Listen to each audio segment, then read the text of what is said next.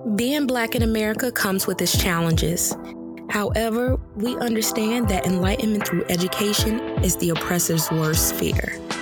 By bridging the gap between academia and the people, our purpose is to equip you with knowledge that breaks down barriers during your journey towards truth and freedom. Welcome to the Black and Highly Dangerous Podcast.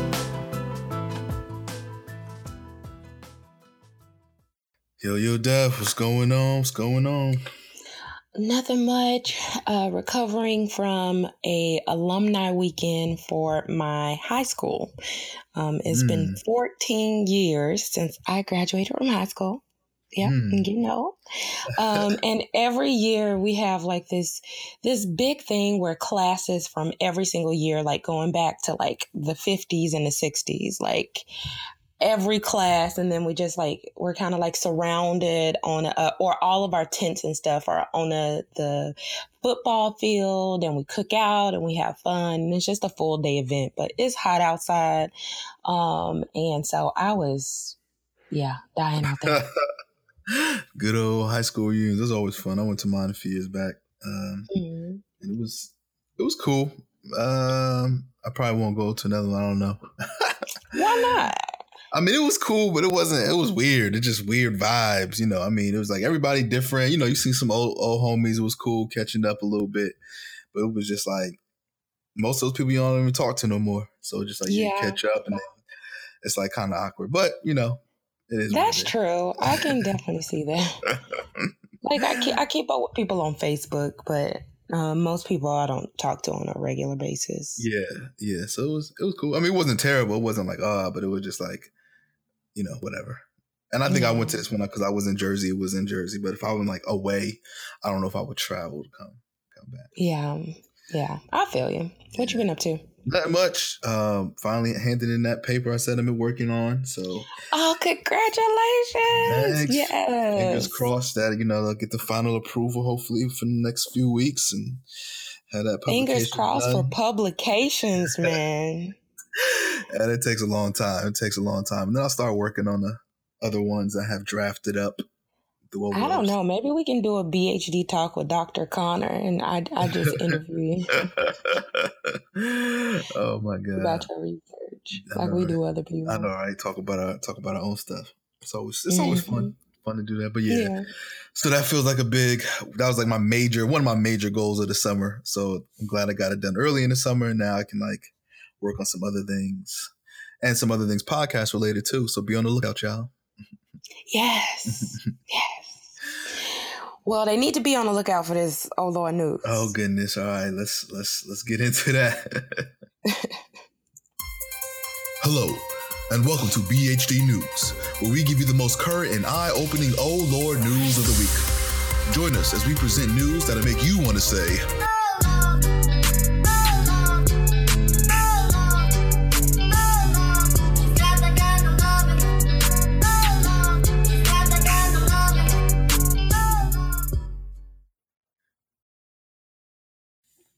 Okay, so Ty, did you hear about the Supreme Court case that was decided earlier in the week about the Colorado baker who refused to make a wedding cake for a same-sex couple? Yeah, I did hear about that actually. Yep. Okay, well, so it sparked a lot of debate because some people were like, oh, it's a narrow decision. It won't really affect like anti-discrimination laws in other cases. And other people were fearful and it's like, this is just the first step of, trying to rewind things. And what's crazy is that a South Dakota lawmaker on Monday, in victory or in celebration of that decision, said that business should be able to turn away people, not just based on, their deeply held religious beliefs related to same-sex couples, but they should also be able to turn away customers based on their race. Oh man, not even a week before that starts to come up. And that was the scary thing about the whole situation, man. Is that it won't just stay contained to sexuality and religious beliefs. People might use it for other things too. This is a lawmaker, y'all. He said businesses should have the opportunity, or the guy should have the opportunity to run his business the way he wants. If he wants to turn away people of color, that's his choice. And that minorities shouldn't be able to bully business owners into servicing them. I mean, of course, he tried to backtrack and apologize, but he it was like a halfway apology, because he was still like, if somebody has deeply held beliefs, they should be able to run their business the way they want. Racism, we're going to allow businesses to be racist again? Like, why are they trying to go back in time so bad? It's just like, my goodness. I mean, they just mad. They just want to be in control. And one thing that a friend of mine pointed out, and I was just so happy he did it, that he's like, sometimes my people can have mindsets and beliefs that are discriminatory in terms of like same-sex couples and gay people, like homophobic beliefs. And so, there are some people who might celebrate this type of thing, but like, dude, you do not want to be on the same side as your oppressor. Don't do it. I just don't understand. It's just like, it's just money, right? It's just like, somebody who comes in and they want a cake built for their wedding, just make them a cake for their wedding. It's business. I don't know. It's crazy. And then, it's a slippery slope. Definitely a slippery slope to fall. Now they're trying to bring race into it as well. And they'll try. Yeah, we have those 1965 laws, but they trying to set all types of precedents. So So yeah. So for our second story, this is a wild one. So a Washington man kidnapped 3 Latino children and forced them to work in his yard so they could know what it feels like to be a slave. Oh my goodness. Why would he do that? What is going on, man?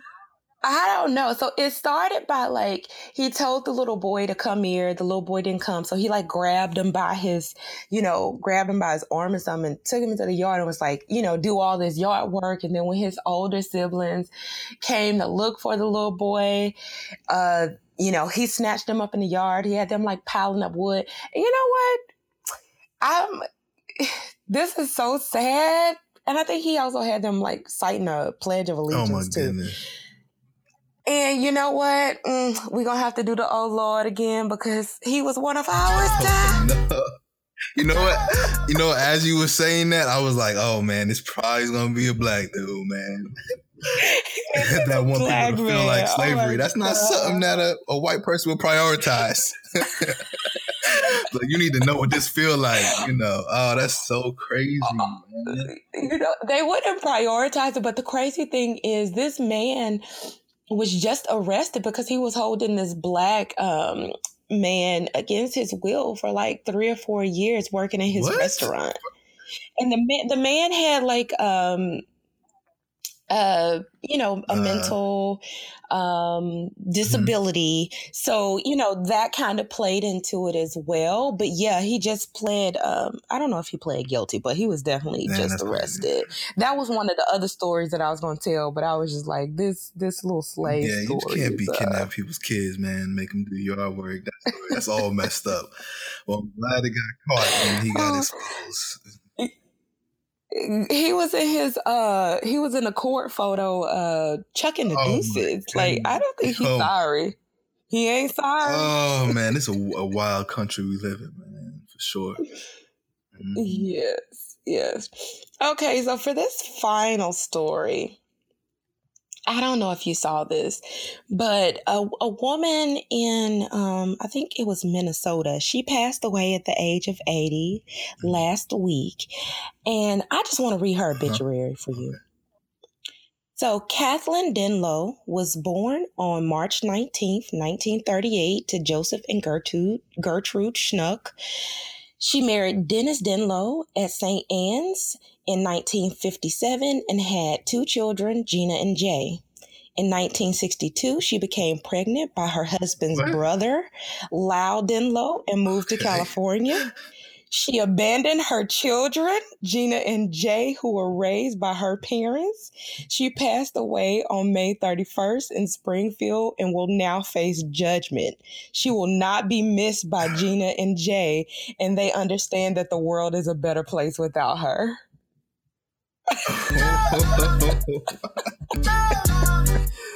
Oh man, that's a wild obituary, man. They clearly were not happy. Oh yes, Lord, it's still some salt running in those veins. Oh my wanted God. the world to know.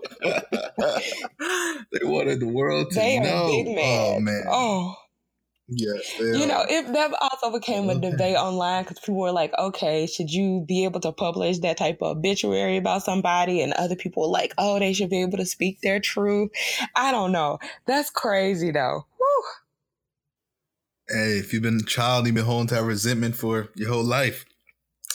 It's understandable, you know? I mean, I guess it does have to hurt when, you don't have parents that are there for you, that have done, or tried to do their best, because all parents, make mistakes and stuff like that. But I guess when you have a parent that abandons you and, you have a brother by your uncle, and I don't know, it's just a lot. It's a lot. It's a lot to deal with, so I can understand why they would do that. But speaking of parenting, today we are going to have another special episode where we interview our parents. But of course, it's Father's Day, so we're going to interview our fathers. Our fathers, but happy Father's Day. Father's Day, special Father's Day episode like we did for the mothers. Yes, we will not be publishing, salacious tales about our dads. We want to give these amazing stories of how awesome they were. So.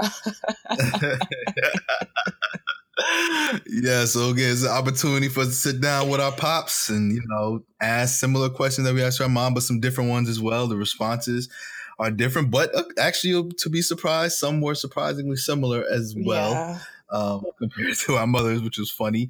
And you'll learn once again more about Daphne and myself in this interview. A couple more stories. And you will learn how amazing I was as a child. You gotta watch out for Ty. That's all I'm gonna say. No, I just chalked it up to that Daphne's parents are ride or die. All right, and they ain't gonna spill the tea on Daphne. They running a tight ship.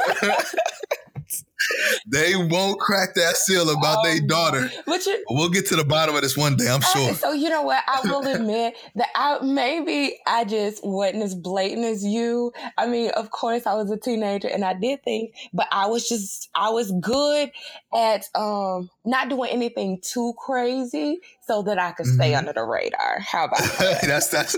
I think I could agree with that. It's usually the ones that are quiet and don't get caught, the ones you got to watch the most. And I am a quiet one. Yeah, I had fun in my teenage years. Maybe they just didn't know about some of that fun. So they probably just don't know about some of the stories. But I can't wait till you hear the story about Ty, though. Like, seriously. Oh my God. I'm not even going to share it, but you want to listen to this. I completely forgot about that one too. So my dad definitely spilled the tea on that one. Oh man. He did. Oh man, that joint was, and just think about it. Yeah, it was funny. It was funny. I mean, at the time it was scary, but think about it now, it was a funny story. Yes. But we got our fathers on here, and hopefully to all the fathers out there, we want to say happy Father's Day to you all, and taking care of your babies and your children, because it's a big, big thing, and we appreciate you all for sure doing what you do. You know what? Before we start, I just have a random question for you about this. How do you feel about the people that wish mothers happy Father's Day? I just feel like everybody has their day, because mothers have Mother's Day.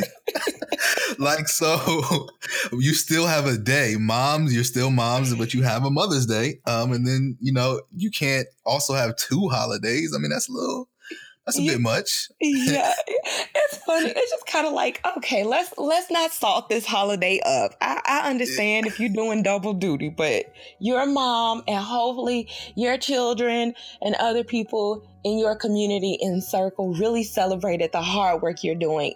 If you're doing double duty, so yeah. Yeah, just keep it for the dads, because one day I'm gonna be a dad and I'm just gonna want my day to myself. I feel special. So yeah, happy Father's Day to the fathers out there. Yes. We gonna keep it positive.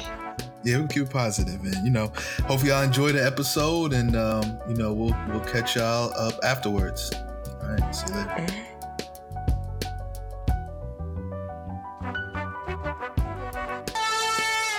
Hurry your asses up! All right, the Daddy Day rundown is about to begin. Come on. Okay, hold on, sucker. That seat is reserved for Zoe. She's the oldest, and I'm gonna need her to run point on this. You can cop a squat on the floor. Dre, he's not a dog. Sweetie, come here. Come sit here. Thanks, Mom. All right, fine. Now look, we're starting this new holiday initiative at work called Daddy's Day. And it's everything that Father's Day is not. That's why we're having it in the fall, far from the tyranny of Mother's Day. I love Mother's Day. It should get a whole month. I love Mom. Love you, Mom. Ditto, get out. Who wants ice cream? Goodness. Focus! I expect professional quality cards, each with a heartfelt message, okay? Top shelf gifts, no mugs. Or ties from my closet that I already own. All right, now regarding your soundtrack of love for me. Just incorporate my name into some of the classics, like Celebrate Good Times. Come on! Boom, boom, boom. Let's celebrate. I'm sorry. Woo! Everyone would agree that one of the most important days of the year is Mother's Day. Happy Mother's Day! Oh, you guys didn't have to do this. Everybody wants to show their mama how much they love her. Even Tupac wrote a song about his mother. On Mother's Day, people pull out all the stops. You take your mother to brunch. We're out of food. I'm sorry for the inconvenience. If you could just come back next Sunday. What do you mean you're out of food next Sunday? We out of food, Mama. What you want me to do? That's outrageous. You take her to a great movie so she can wear a great big hat. And you spend your last dime on her just so she knows she's number one. Oh, my God. Come on! I can't believe you did that. But when it comes to Father's Day, nobody gave a damn. It's Father's Day, people. Come on down to Passenger Shores. The food is half price. Buenas noches. Como se dice half off? The movies are terrible. Turn it off! Turn it off! The gifts suck. Ta-da! What the hell is this? The parking space, honey. We got you a parking space. Better park and be happy. And the only song for fathers was this.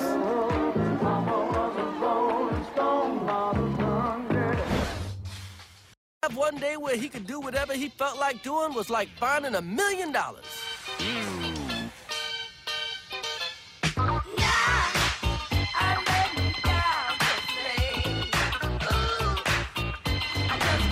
He slept on the couch. He slept in the bed. He slept on the dining room table and dreamt his favorite dreams. 17 cents with butter. He watched bowling. Yeah! Yes! He watched baseball. He watched golf. Oh! Yeah!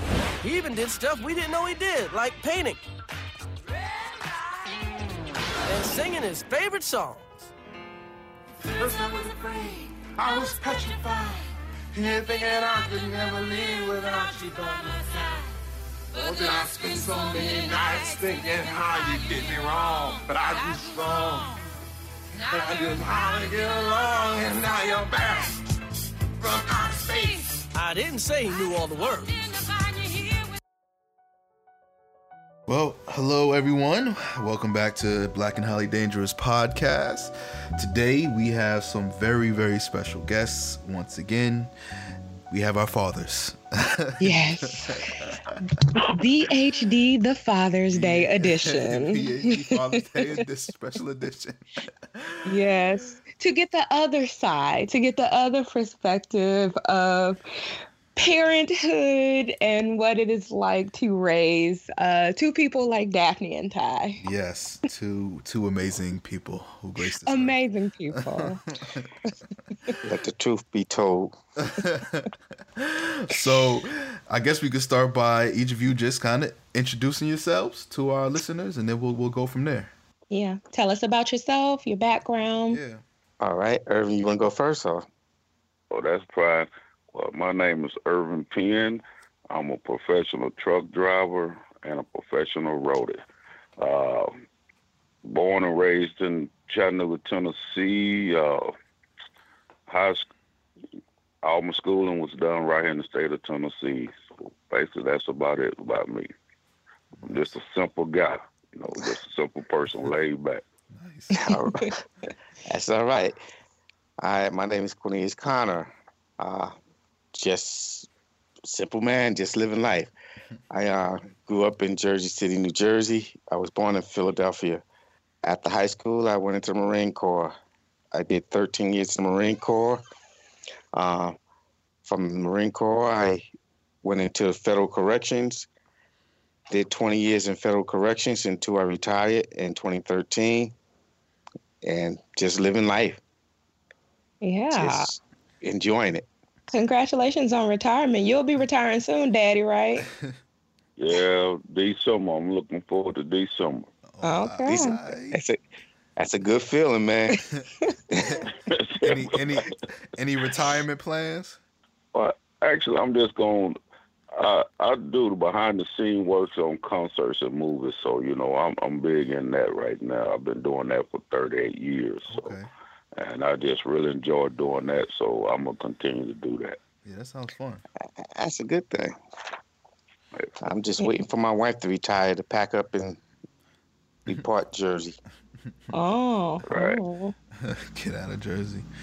That's it. 2 more years. Oh. So today is, of course, the Father's Day episode, and therefore we want to also have a conversation about fatherhood. And so we want you both to tell us, how did you feel about becoming a father when your firstborn was on their way? How did you feel? All right, let me see. For me, I was in the Marine Corps in California during that time, and I guess I was away. I was away in training for a couple of weeks. And when I came home, my wife had this big spread laid out on the table, dinner. I'm thinking it's just because I was gone for 2 weeks. And she hands me a teddy bear. And, you saw your big bad Marine, so the first thing you look at is say, what are you trying to do, call me a baby or something? And she was like, no, I'm trying to tell you you're going to have a baby. Oh, that's so sweet. I ain't know that story.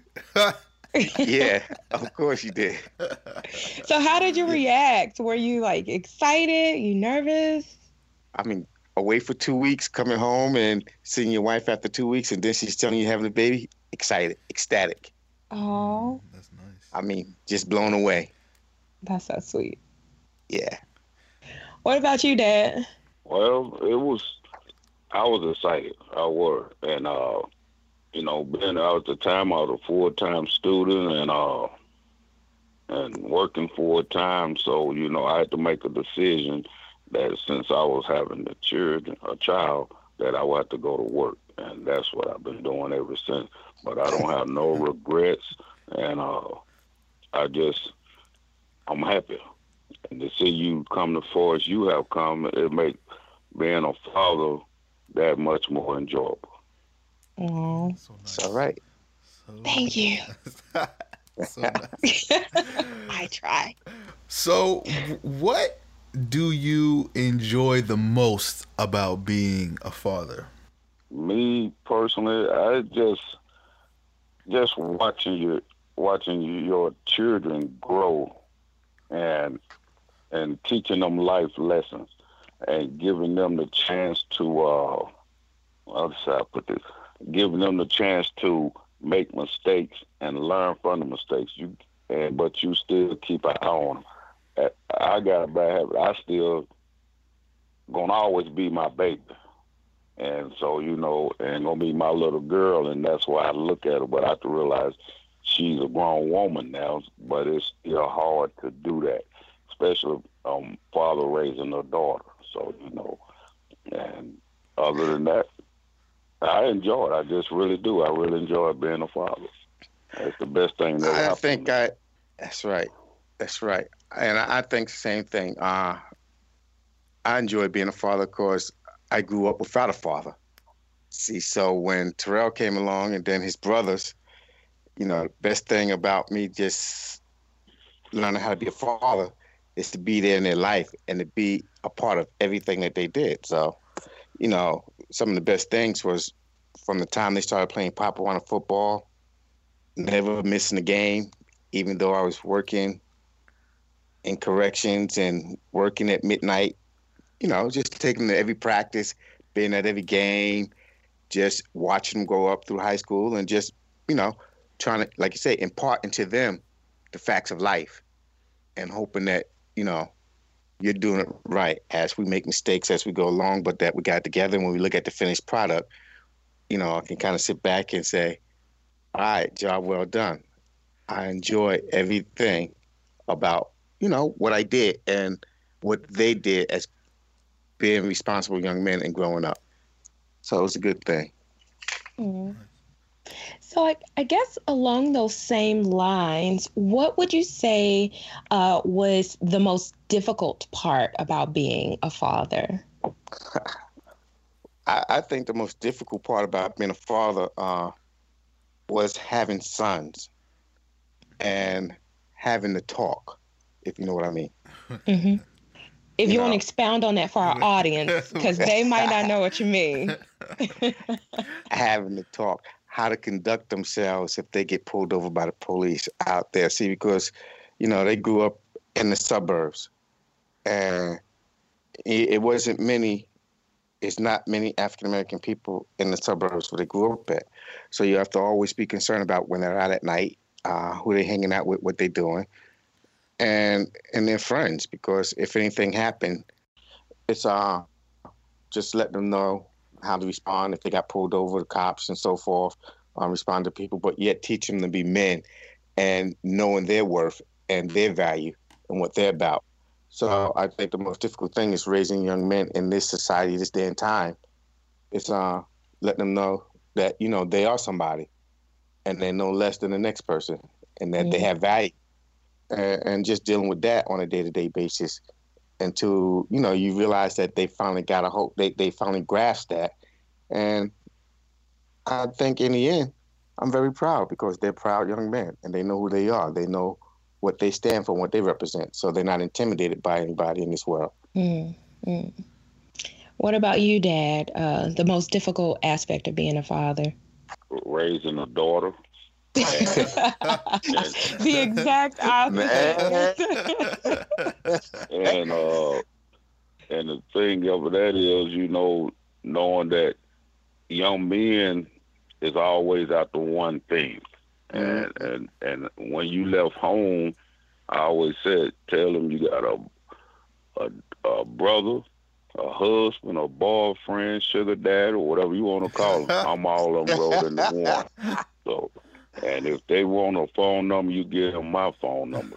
So, you know, and that's how I felt, you know, and whether I was not being at the school you was at when you went off to college, I just kept my eye on you, whether you know it or not.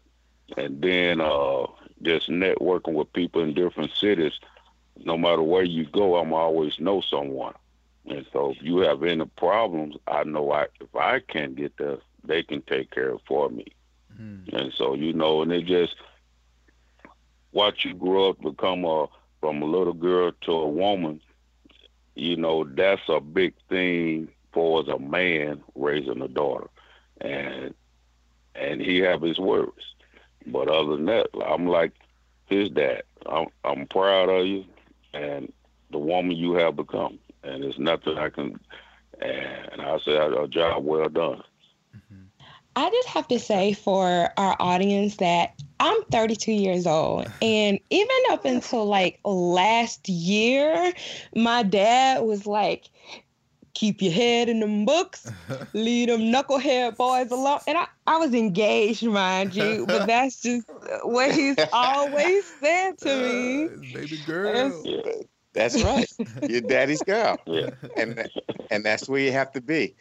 Because if I could just add in, I always taught my boys how to treat a young lady and never to disrespect them, never to put their hands on them, never to call them out their names. Mm-hmm. Every one of their girlfriends, I used to always tell them, if he call you out your name, I want to know about it. If you don't call you sweetheart, baby, love cake, whatever you want to say, but if he call you anything else negative, I want to know about it. Because I want to know where they got that from and what gives them the right to do that. So, these are things that you teach your children. Oh, man, all the headaches that gave me. Oh, you better act right before I tell your dad. I'm like, yo, what you mean? Tell my dad. That's right. I want to know. That's right. That's some good advice to some fathers now. Yes, teach your sons how to treat women. That's right. That was in the back of my mind. Yeah, but I know definitely she used to. She come home, a male friend of hers come on with her, and she said, "Well, you got to meet my dad." And I mean, I go the whole 9 yards, and I don't want him to. I'm gonna intimidate him so bad, whereas he gonna have to think twice. And I'm not trying to run him away, but I just want to see what kind of standings he have, and see what his manhood. Because see, I don't play with nobody's children. That's right. So and I'm gonna tell you, if you're gonna treat mine that way, then it's a problem, and then you might not like the way that I was straightening it out, and that's just me, because I'm gonna come to you as a man. Of course. And in a way you come out with the foul language and call them out their names and stuff like that, but you got a problem with me. That's it, because I didn't raise mine that way. And that's when I told him, keep burning that midnight oil, because you got to get yourself somewhere and be able to stand on your own 2 feet. And I try to teach you to be self-sufficient on certain things. And by doing that, like I said, and then coming out of the South, that's the way most of the men in the South are, They're going to worry about their children. And that's plain and simple, They, no matter what it is, we just that way.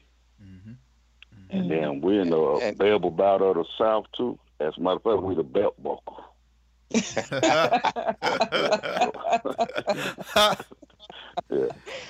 So, but like I said, all I can say, I don't want to sound like I'm repeating, but like I said, I'm proud of what you have accomplished, what you have done, and what you have become.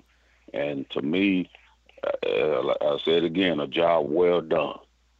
And I can sit back and say, well, chest swells up and just start smiling, right. And that's it. So, and I know I did what I'm supposed to do. And that's a good feeling. That's a good feeling as a father when you can do that. I mean, you don't ask for nothing else. Right, just look back and look at what you produce. Yeah. And it just some things. And like I said, the way I was brought up, man, and I know his father feel the same way, is that when you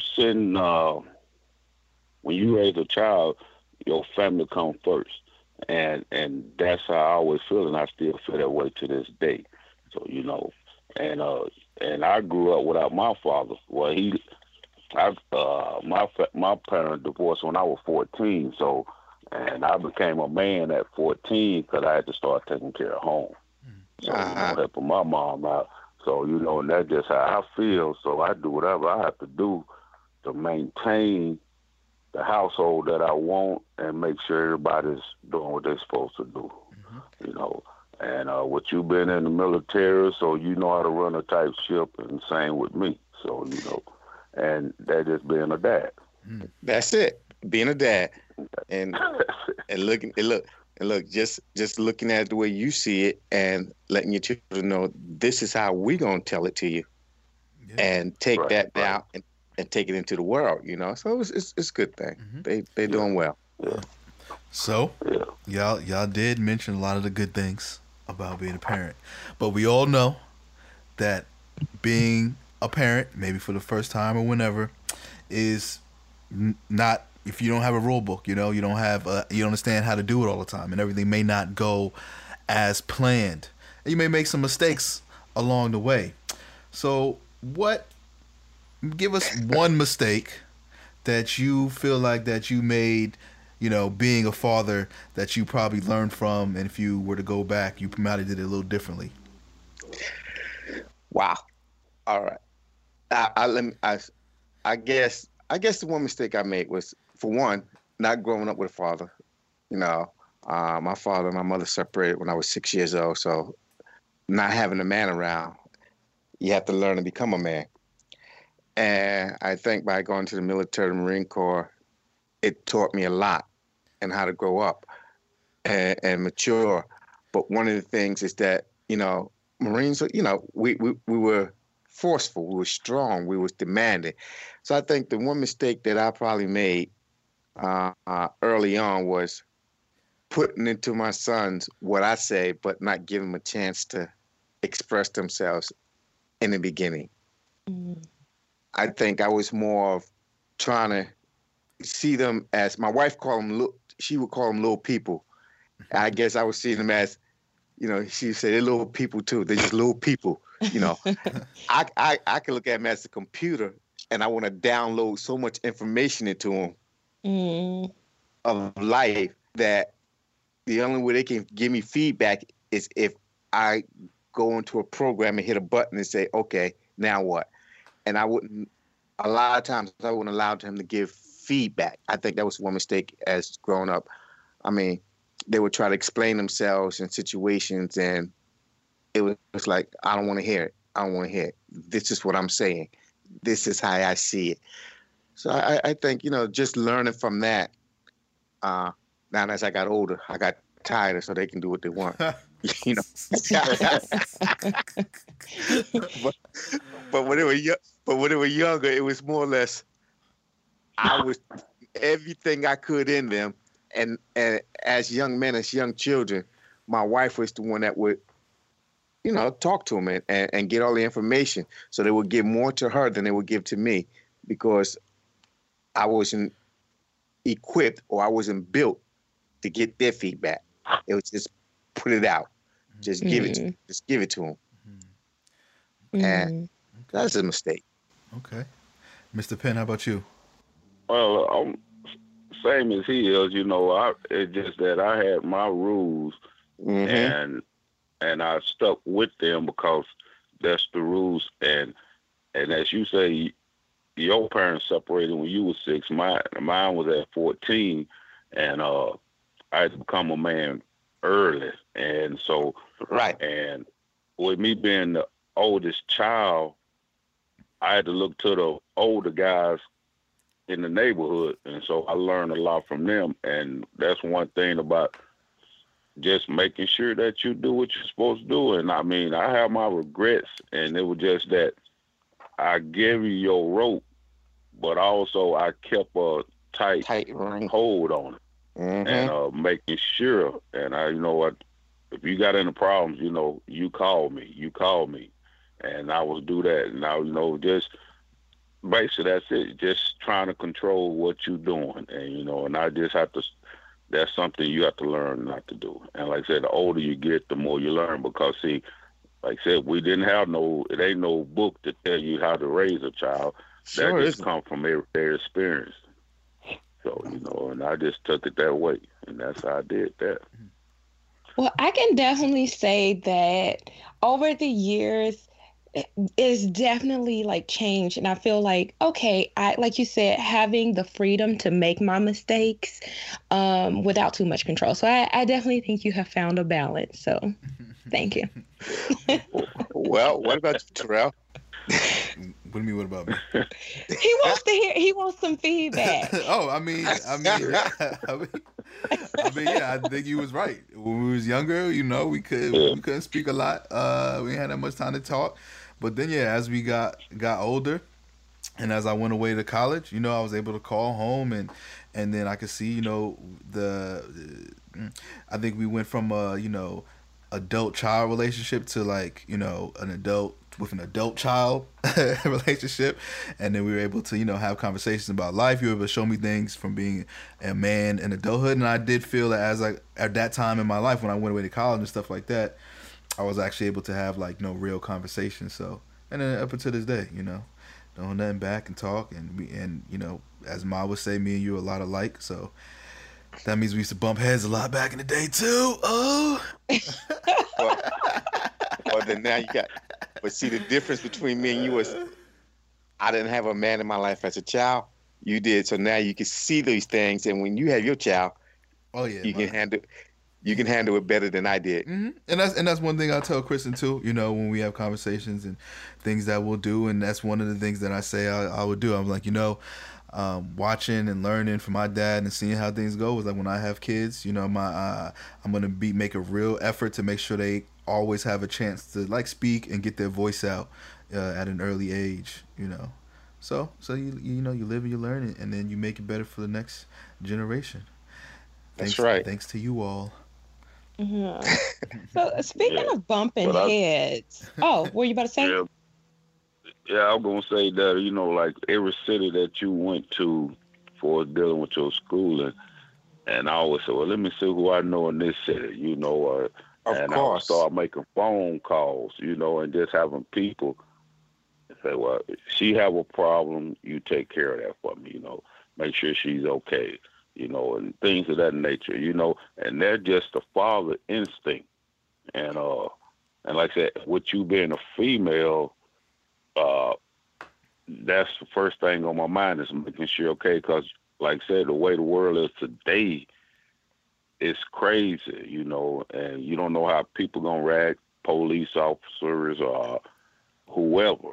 So, right, you just want to make sure that y'all got the correct way to talk and how to present yourself, and then I would, like I said, in the organizations that I'm in, I just try to make sure that I let them know where you at and who you are. So, and that's just something I have to do, and I can be 80 years old and you fit in your 50s, I'm still going to be that way, but you got your leeway, but that's just being a dad, period.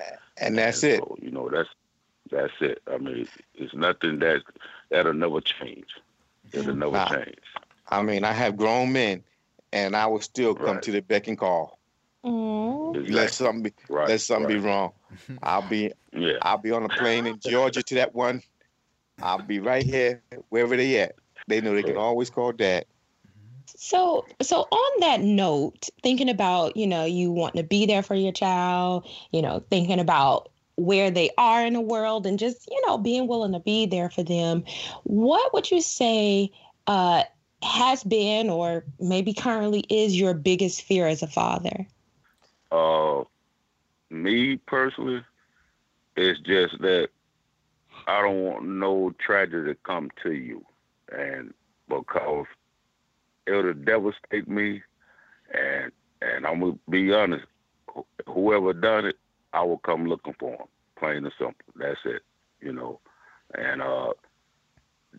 that's the reason I said, no matter where you at, I know somebody, and they would let me know faster than anyone else can. I remember when you was at Purdue, and 3 o'clock in the morning, I get a call. I don't load it up my car, I'm ready to go, take off. That's right.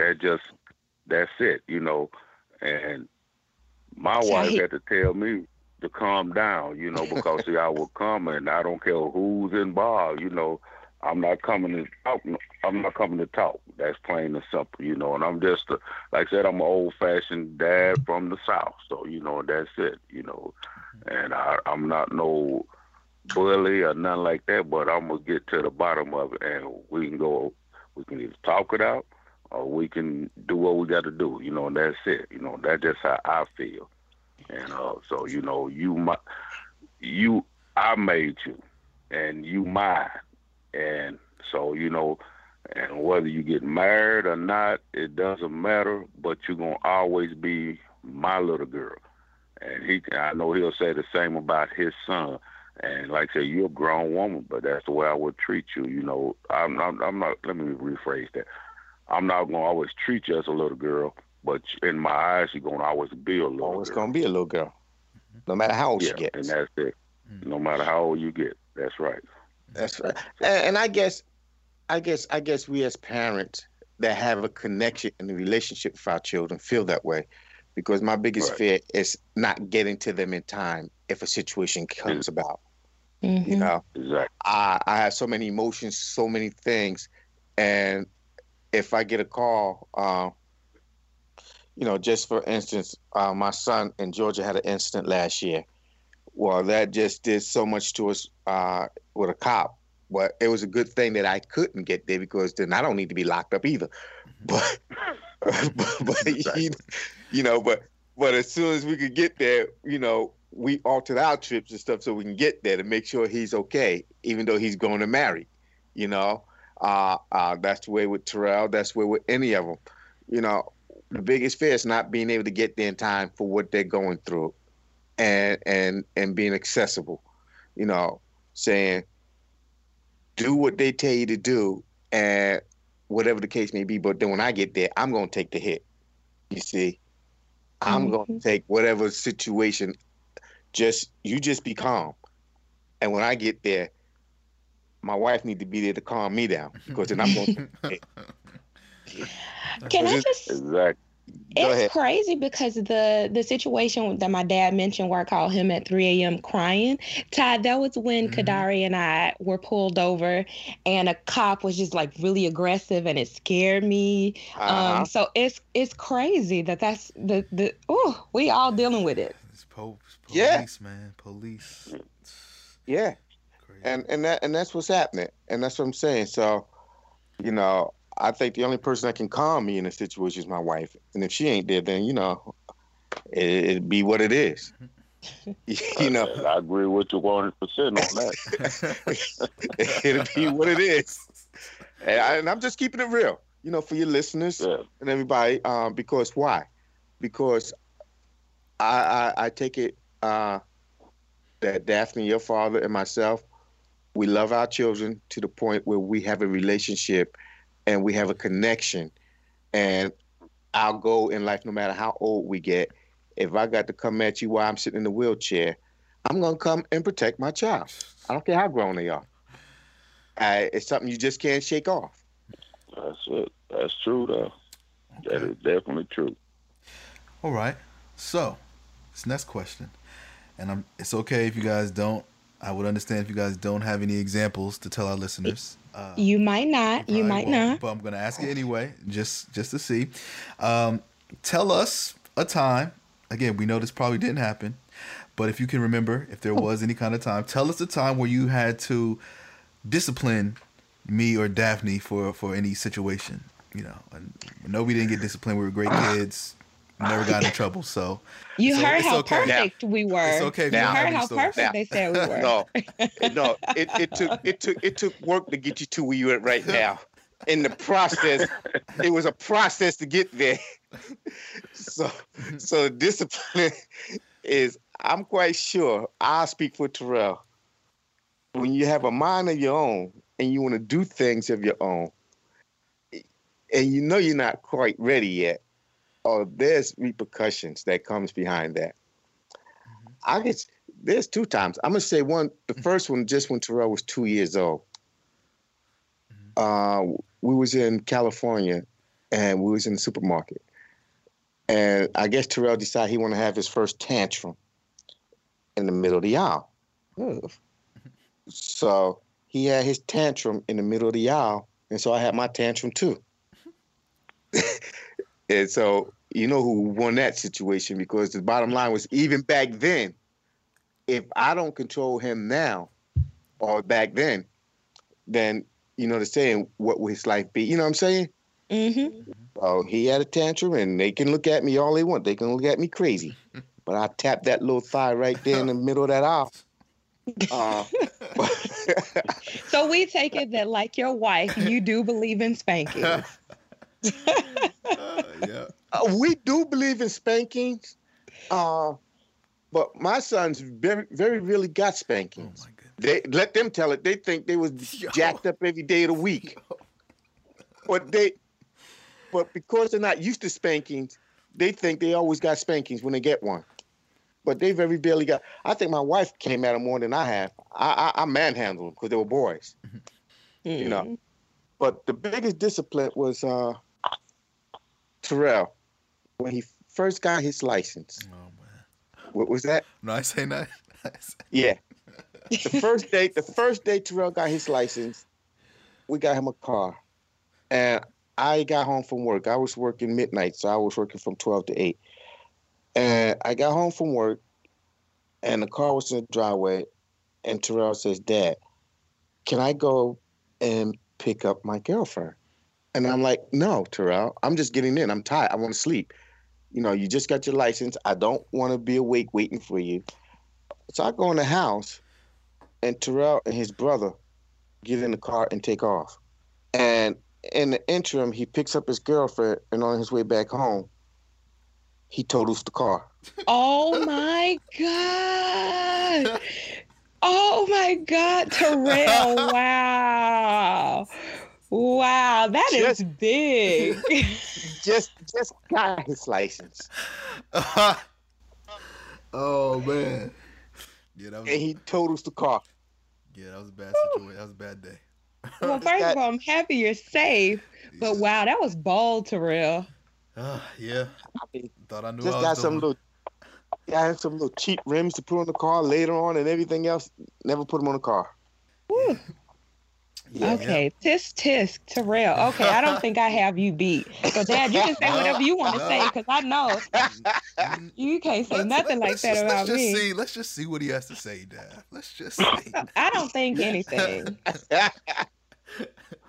Well, actually, I have never had this happen. Oh. Because her mom and I divorced, and so when she came around, we just enjoyed each other's company. You know, she could talk to me about anything. So and you know, boy problems. You know, I try to give her my ear so she can just talk and I listen. That's it. You know, but I never had to discipline. I just told her keep her head in the books. If you got a problem, just call me. You know, and that's it. You know, but I ain't never had to chastise her in no kind of way. See, I told you, Ty. I was. This kind of is confirmed. My mom, low key, confirmed it. See, I don't know if I could believe this. I'm going to talk to one of your siblings. I need the truth. Okay. See, I told y'all. Okay. So next question. And this, you guys have kind of like talked about this a little bit, but maybe you have different examples. Something that you never had growing up, but that you always wanted for your children.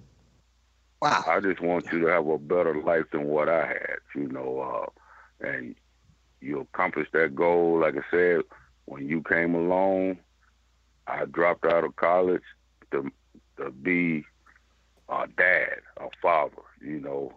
And that's and that's what I want to do when I do graduate. I mean, when I do retire, go back to school and finish.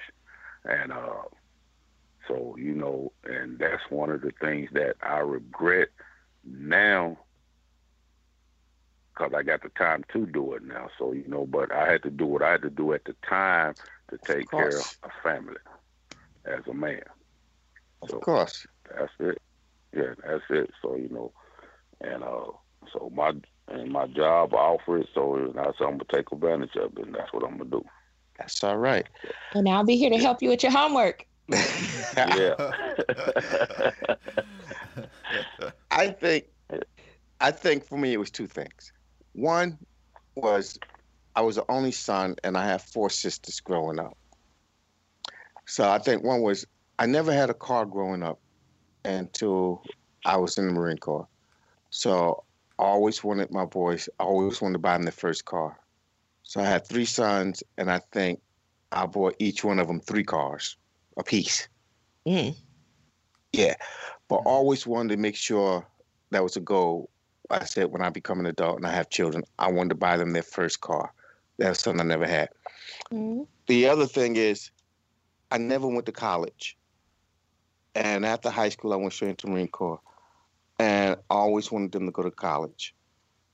So I think that was our biggest goal for when they was going through high school. Was Terrell led the way, and all of his brothers followed. My youngest son just graduated 2 weeks ago. So yes, the biggest thing was to get all 3 of my sons not to go into the military, but to pursue a higher education, and that was it. And like I say, job well done. I'm happy. I'm excited. I stick my chest out and I tell the world every time I talk to somebody, I got 3 sons, 3 black boys that graduated college. Top that. There you go, brother. And that's how I do it. And I always like to throw that PhD right up the top. Yeah. That is a huge accomplishment. Like, that's right. Yeah, congratulations to you, because it's tough in a society when like so many things, especially, are coming after black boys. And so, congratulations to you. Yeah. So I guess maybe we can take this question and you guys, me and Daphne probably have heard this before, but I think this may be beneficial to some of our listeners. What is one piece of advice that you always gave to your children that you would like to share to our listeners? You should know this one by heart. For every action is what? Go ahead. This is the question for you. I know it. It's for our listeners. That's right. I know what it is too. I taught my sons growing up all through their life. For every action, there's a reaction, whether positive, whether negative, or indifferent. But there's a reaction for everything that you do. And I always tell them, whenever you make a decision, whenever you make a choice in life, ask yourself, can you live with it? If you don't think you can live with it, then don't do it. Because if it don't turn out the way you want it to turn out, then you need to regroup, readjust, and go at it again from a different perspective. But for every action, there's a reaction. That's all I ever tell them. I said, because, for example, if I'm going to work in the morning and I tell one of them to take the trash out, see, Terrell was different than his brothers. You tell Terrell to do something, he just want to get it done and be over with. He just want to get it done. He could be mad, he could be frustrated, but he'll get it done. But if I tell him to take the trash out, and when I come home and the trash is not taken out, well, because of your actions, my reaction is not going to be what you want. And I always tell them, don't get mad. Don't get mad at me because of your actions. See, so I always have to put that in. Don't get mad at me because of your actions. Your actions created this reaction. So if I go off the deep end, then that was because of your action. When I told you to take the trash out and you didn't do that. That's just an example. So for every action is a reaction. So whatever you do in life, make sure you can live with that choice. If you can't live with it, then you need to really rethink it. And listen to it for our listeners. For those of you who are parents, being parents, know there may be consequences to your advice too. This is why my parents are still waiting on grandbabies. Now see now okay. All right. My dad used to scare them. Like, listen, we teenagers, you bring a baby up in here, that's it. You take care of that baby, you ain't doing nothing. It's the kind of like, shoot, we ain't bringing up no babies up in here. Right. Yeah, I used to threaten them. I said, if you bring a baby up in here, you're still going to work, you're still going to school, but you are going to take care of that baby. Just like I take care of you, you're going to take care of that baby 100%. So we told them, go to school, get a job, get married, have babies. But now that we older, somebody need to break the chain. That is so funny. But they listen well. But speaking of every action has a reaction, I think my daddy literally just posted that on Facebook a few hours ago. So that's so funny you said that. It's funny, yeah. I did, and but my biggest thing is that, like I said, as you said, every action has a reaction. But also, I was told if you make $1, save a quarter, and that's something my mom always instilled in me when I was coming up.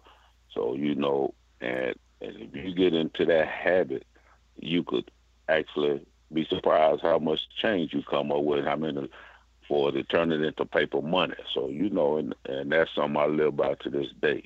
That's right. And cause see, everything that you think you need, your needs and wants are totally different. So and that's just how I look at things. So I don't want to. If I want it, cause I want it, cause everyone else has it. So I don't live life like that, trying to keep up with the Joneses. So I just do what I have to do to take care of me and my household, and and I go from there. But like I said, you make $1, save a quarter, and like I said, I believe in that right to this day. That's right. That's right. And that's why I'm so frugal, y'all. I'm about to say, like, definitely listen to that advice. she don't play with her coins, boy. I do not play with my coins. That's all right, Daphne. I'm mad at you. I think Daphne, make $1, save $1. Yeah, I do. I go a little bit overboard. I need to start, just saving 50 cents instead of a whole dollar. But so our next question is kind of get into like fatherhood now. So you've talked about what you did. You even talked about, your own childhood. And so like thinking back to your childhood, thinking about how you were as a father, how would you say fatherhood and fathers have changed over the years, like compared to your generation to what's going on now? Well, I would say this right here. First of all, you got a lot of young fathers out here. And so they being friends with their children instead of keeping it the father-son or father-daughter relationship. And that's the difference between when I was coming up versus the generation today. When homework was done, we was outside playing. And well, you had to come in the house before the street light. When the street light come on, you was going home. And that's right. Every day I was in bed by 8:30.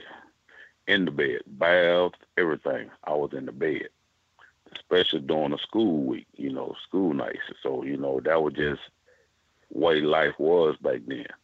And then parents, and when I was coming up, you listened to your elders, and it took a village to raise a child. We didn't have a babysitter, played outside.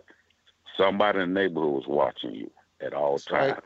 That's the reason I told you, no matter where you go, somebody's watching you for me. And that's come over the years of networking. So, and it's just something you have to understand. And that's what parents need to get back to today, the way it was when we was coming up. And I think it'll make it. Go ahead. No. Oh, I'm saying, and that's true because in the neighborhoods, the neighborhood always watched children. Stuff used to get back to my mother before I can get down the block. Right. Exactly. But, yeah. But as far as fathers, from back then to today, you had fathers. I think my perspective is it's a little different. Because growing up, you had fathers that weren't fathers. I grew up in the hood in the city, in Jersey City, so I ran the street. So the biggest thing was everybody out there having babies, and these cats were just impregnating these girls all over the place and just leaving to see how many girls they can get pregnant. So you had these young cats out there with 4 or 5 children, 6 children, with about 3 or 4 different girls. And they didn't have no part in their life. As far as me, I couldn't tell you, except for a few friends that I had seen their fathers in their life, and they had a good home, They had to go home. Whereas there wasn't a lot of fathers around, so I didn't have nobody to be an example. One of the examples that I had was when I was playing football in high school.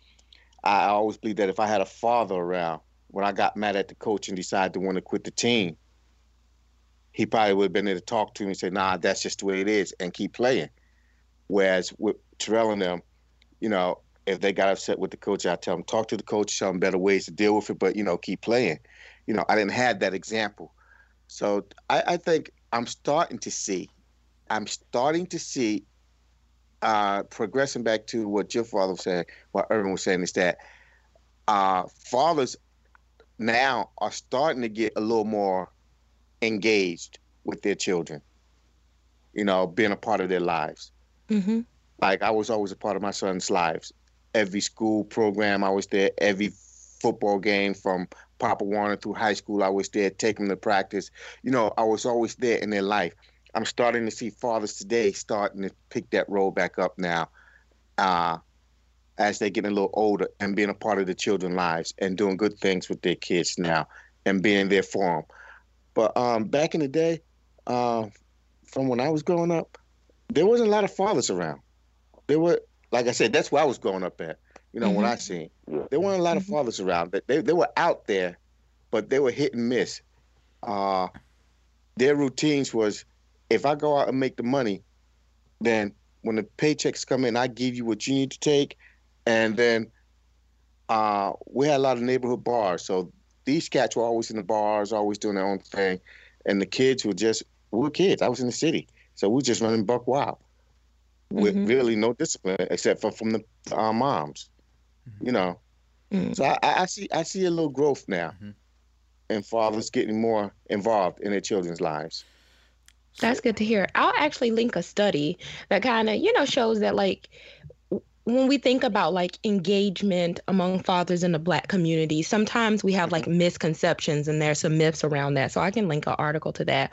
I just want to also note that it is very interesting that my mom and my dad actually gave the exact same response to this question. I did peep that. That was funny. Yeah, they both said people want to be their kids' friends. Yeah, it's true. It's true. Oh my God, y'all are too much alike. My mom and my dad, their birthday is one day. They're one day apart, so they're a lot alike. All right. That's too funny. Yeah. But I see, and you go to the bars around here, you see mothers in the bar with their children, Yeah. And the mom probably is barely 40. The child is in their 20s, and she got children. So exactly. And see, and you say you grew up in the city. Well, Chattanooga, when I say it's an old money town, it's an old money town. and we sit in a bowl. We're at the bottom of the bowl. We're surrounded by mountains. So but see, Chattanooga home of Coca-Cola, Little Debbie snack cakes, moon pies, and things of that nature. So it just a lot of industry. Well, whatever neighborhood you growed up in, everybody watch you. And my parents went to work. Like I said, they said don't go outside. You can go on the porch, and that's far as we went.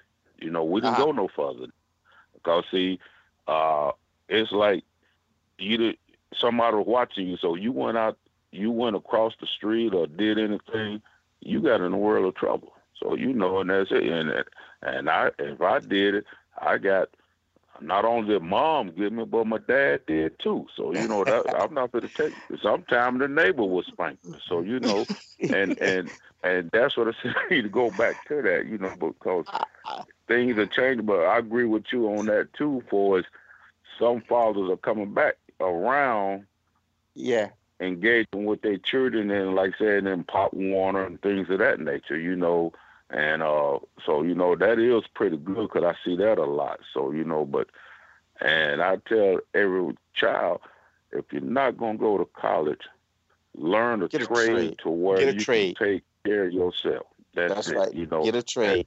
And I talk to children today about that, and I'm like you. I said my daughter went from Howard to Harvard. And so, you know, Howard is the oldest black school in the state of Tennessee. So, you know, and I just tell them that, you know, from Howard to Harvard, you do this, you need to do that, you know, and burn that midnight oil, you know, keep it going, you know, just don't stop at a bachelor's, get your master's. If you think you need to take a break, then go back and get your PhD. But the more you know, the more knowledge you have, nobody can take that away from you. See, one of the things about this generation is that we have a lot of fathers that's going from the school to the jail. Mm-hmm. Exactly. You know, they're going from school to jail. And now if you can break that cycle somewhere in between that school and the next step before they hit jail, then they have a chance. And working in federal corrections, you see a lot of that. And so it's like a lot of fathers can't tell their sons or daughters. Like one thing I always told my sons was, as you grow up, I want you to be better than me.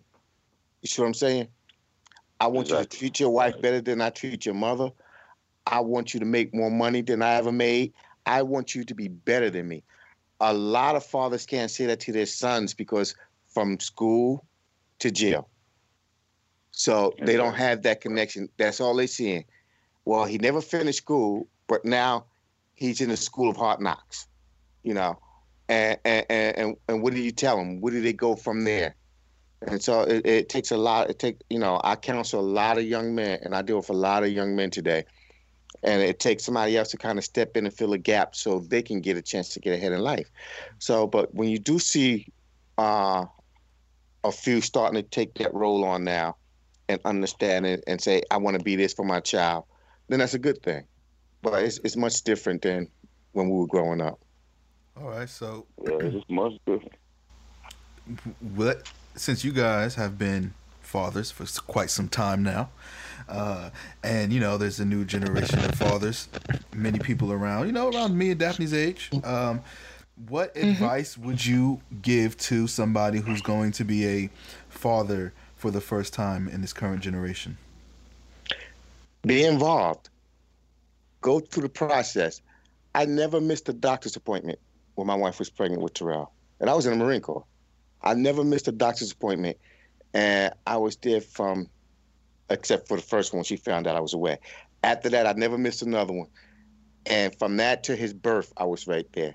So I'm always involved in their life, from school all the way through college. I mean, I started getting a little offended when Terrell probably got in his sophomore year at Hampton, when he really didn't need to talk to me about what classes and stuff he would take anymore. He was on his own. You know, I can schedule my own classes, Dad. Thanks.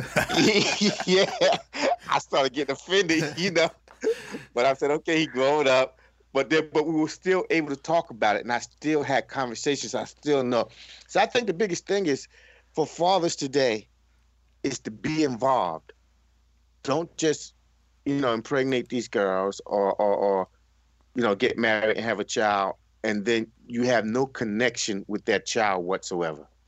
So I'm more in tune to saying be involved and show them how to be a young man. Show them a young woman. You know, there's two things. One is a mother's love for her son is untouchable, but then a father's love for his daughter is the same. He's going to teach you, the father's going to teach that daughter who's good for her by being an example and being in her life and being around. Some girls, it's hard to find that right guy because you can't find that person that's giving you the same qualities as your father. And it's the same thing with that son. He's not going to find that woman unless she's giving him some of the same qualities as his mother. You know, so you got to be around and be involved to be an example. It's not always telling what to do. It's showing them how to do it by being an example. Amen, brother. That's all I can say on that. I agree with you 100% on that. And, you got anything to add for the current generation, Dad? He just said it all. They just said it all. Oh, Like, I'm like him. You got something to that, man. No. I'll tell you this, man. Like I say, when I have free time, I do armed security in bars. And I went to this bar one day, and I got to talk about a street here in Chattanooga called Brainerd Road. I said, man, y'all got it made, man. I mean, I had to fight just to go to high school and junior high school. And so and I couldn't believe they were listening. They actually listened to me for 3 hours. They decided to go home. They decided they weren't going in the bar tonight because the words I was putting on them, they just said, man, they appreciate me opening doors for them, because That's right. Chattanooga, when I was coming up, it was black against white every single day. Of course. And so, and they didn't understand that, but that's just the way it was. But y'all out here want to impregnate women, you want to kill each other, and things of that nature, and they just don't work for me, because I don't see the struggle.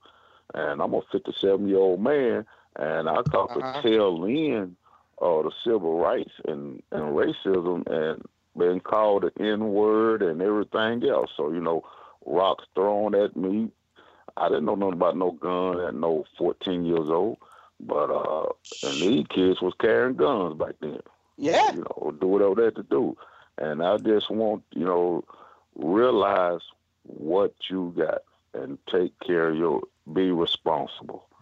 That's what the younger generation, that's what I want to teach them, how to be responsible. And teach you the way I came up. If you take that in your hand and instill it in your mind, you'll go a long ways with that. I mean, young men go a long ways. Right. A lot of them are willing to listen if someone's willing to impart into them, Right. Like I said, I grew up and the Black Panthers headquarters was right across the street from me. So you know what that was like every night. Right. So them out there having their rallies and their meetings and the cops riding and, so it was busy where I grew up at. But, I just thank God that I was able to get out of that environment and begin to establish and say, I want something different and better. And I think, if we can become more of a light when we do talk to these young men, when we get the opportunity and try to impart in them, some of them will take your advice. Some of them will, want to do better. But I talk to a lot of my, like I say, if you're not going to college, man, go learn. I say, go learn to get a trade, learn how to drive a truck. You're going to get paid well, and you're going to get to see the country while you're getting paid. That's right. And like I said, and then also live by a rule. For every dollar you make, put a 25 Put a quarter away, huh? There you go. That's put all a right. quarter away. That's it. And you do that right there, you'll be surprised. So you got $1,000, so you don't save 100 right there already because you don't put it up. So you ain't saying put 10% away. You say put 25% away. 25% away, yeah. That's right. Yeah, but that's something my mom instilled in me when I got my first job at 14, because we had them summer programs where you can start working at 14. Yes. And I just like to see kids do that. Cedar and all of them, yeah.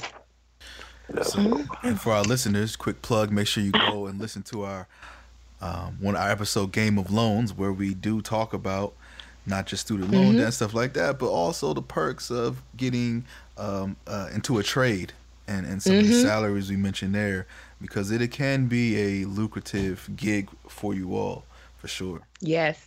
And it's just crazy to hear this interview and see how like some of our episodes actually reflect the lessons we've learned from our parents, because we had a whole episode talking about trades and stuff. It's crazy. This is crazy. But I'm going to say this about trades. Okay. You have a lot of parents, families, they well off educated, but some of them can't even change a light bulb. You call a man to come out and change a light bulb, he's going to charge you $50 to $75, maybe $100. Something that you can do and buy a light bulb for $2 and put it in and go about your business and be done with it. That's the reason I was saying self-sufficient. Learn how to plumb it, and these are good jobs, and I mean, somebody got to do it. Everybody can't go to school and get education or things of that nature. Mm-hmm. So, you know, but I know plumbers that's living way around here, you know, and elsewhere. So, you know, carpenters, you know, these are trades that make good money. Mm-hmm. And especially up north, Yeah, I was telling a young man to be an auto mechanic. Why? Because it's not like it used to be. Everything is computerized now. So you learn the computer, you learn how to fix the car, because the computer's going to tell you everything. So everything. So all you got to do is know how to plug the computer in. It's going to tell you what the problem is and what it is. You just look in the menu and it tells you how to fix it. So get that trade and make money. Because I'm going to tell you, I'm the first one taking my car to a shop. I ain't fixing nothing. they see me coming. I learned, though. I'll tell you right now, I learned to talk to mechanic friends I have so they can tell me what's wrong with it. So when I go in there, I don't get taken. They see me coming. They're like, jackpot. They're like, jackpot. Here come Connor. Shoot. Yeah, that's good advice. Good advice. Hopefully our listeners are paying attention. Yes. You know, once again, we are very grateful for our fathers to take the time out to drop some knowledge, share their experiences of fatherhood with our Black and Highly Dangerous listeners and audience. And how to get your money right and all that good stuff. How to get your money right, even though we didn't learn any new dirt about Dav today. We did learn about some of her behaviors. Yes, she stay up late because she be burning that midnight oil. Yes, I am a night owl. Yes. But I was a very good child. So she's a good child, huh? Good child. I never had to discipline. That's one thing I didn't have to do, you know. But she's been a good child. So, you know, and well, I got some good stories about Terrell, boy. Ooh, yeah, we heard about him taking that candy bar. We've heard enough. We've heard You know, we ain't gonna have to get out because you know what, Ty? We're gonna end up learning a whole lot more about you. But we appreciate it, and you know, we appreciate all of you what you have done for us, for Daphne and myself, and raising us. You know, we are very appreciative, and you know, couldn't ask for better fathers guiding us the way to where we are now. Yeah, going from Howard to Harvard and Purdue and everywhere else and getting these PhDs is because of your influence, for sure. Without a doubt, you know, you guys have been with us from the start. Yes. And happy Father's Day to the both of you, as well as our listeners who are fathers out there. We hope that you have an awesome Father's Day. We hope that you got something from this episode. And we hope that you also build connections with other fathers. Just listening to my dad and Mr. Connor, it was like that brotherhood and that camaraderie, that was really touching to hear. So I hope more Black men are, you know, out there making connections. So yes. Black Dad Network, let's start it. Let's get it popping. Yeah. Besides that, you know, as always, continue to follow us on our social media, Facebook, Instagram, Twitter at BHD Podcast. You can go to our website at www.blackandhighlydangerous.com for the latest updates. Email us to contact us or just hit us up on the comments, but you can email us at bhdpodcast@gmail.com. And as always, continue to rate and review us. We're on all major platforms. You can find us on iTunes specifically, but everything else too, YouTube, etc. And as always, continue to be the oppressor's worst fear. If you're interested in continuing this and other conversations, visit our website, blackandhighlydangerous.com, to subscribe to our email list, suggest topics, and participate in our discussion forums. Follow us on Twitter, Instagram, and Facebook at BHD Podcast. And please don't forget to subscribe and rate our podcast on your favorite platform. And as always, continue to be the oppressor's worst fear.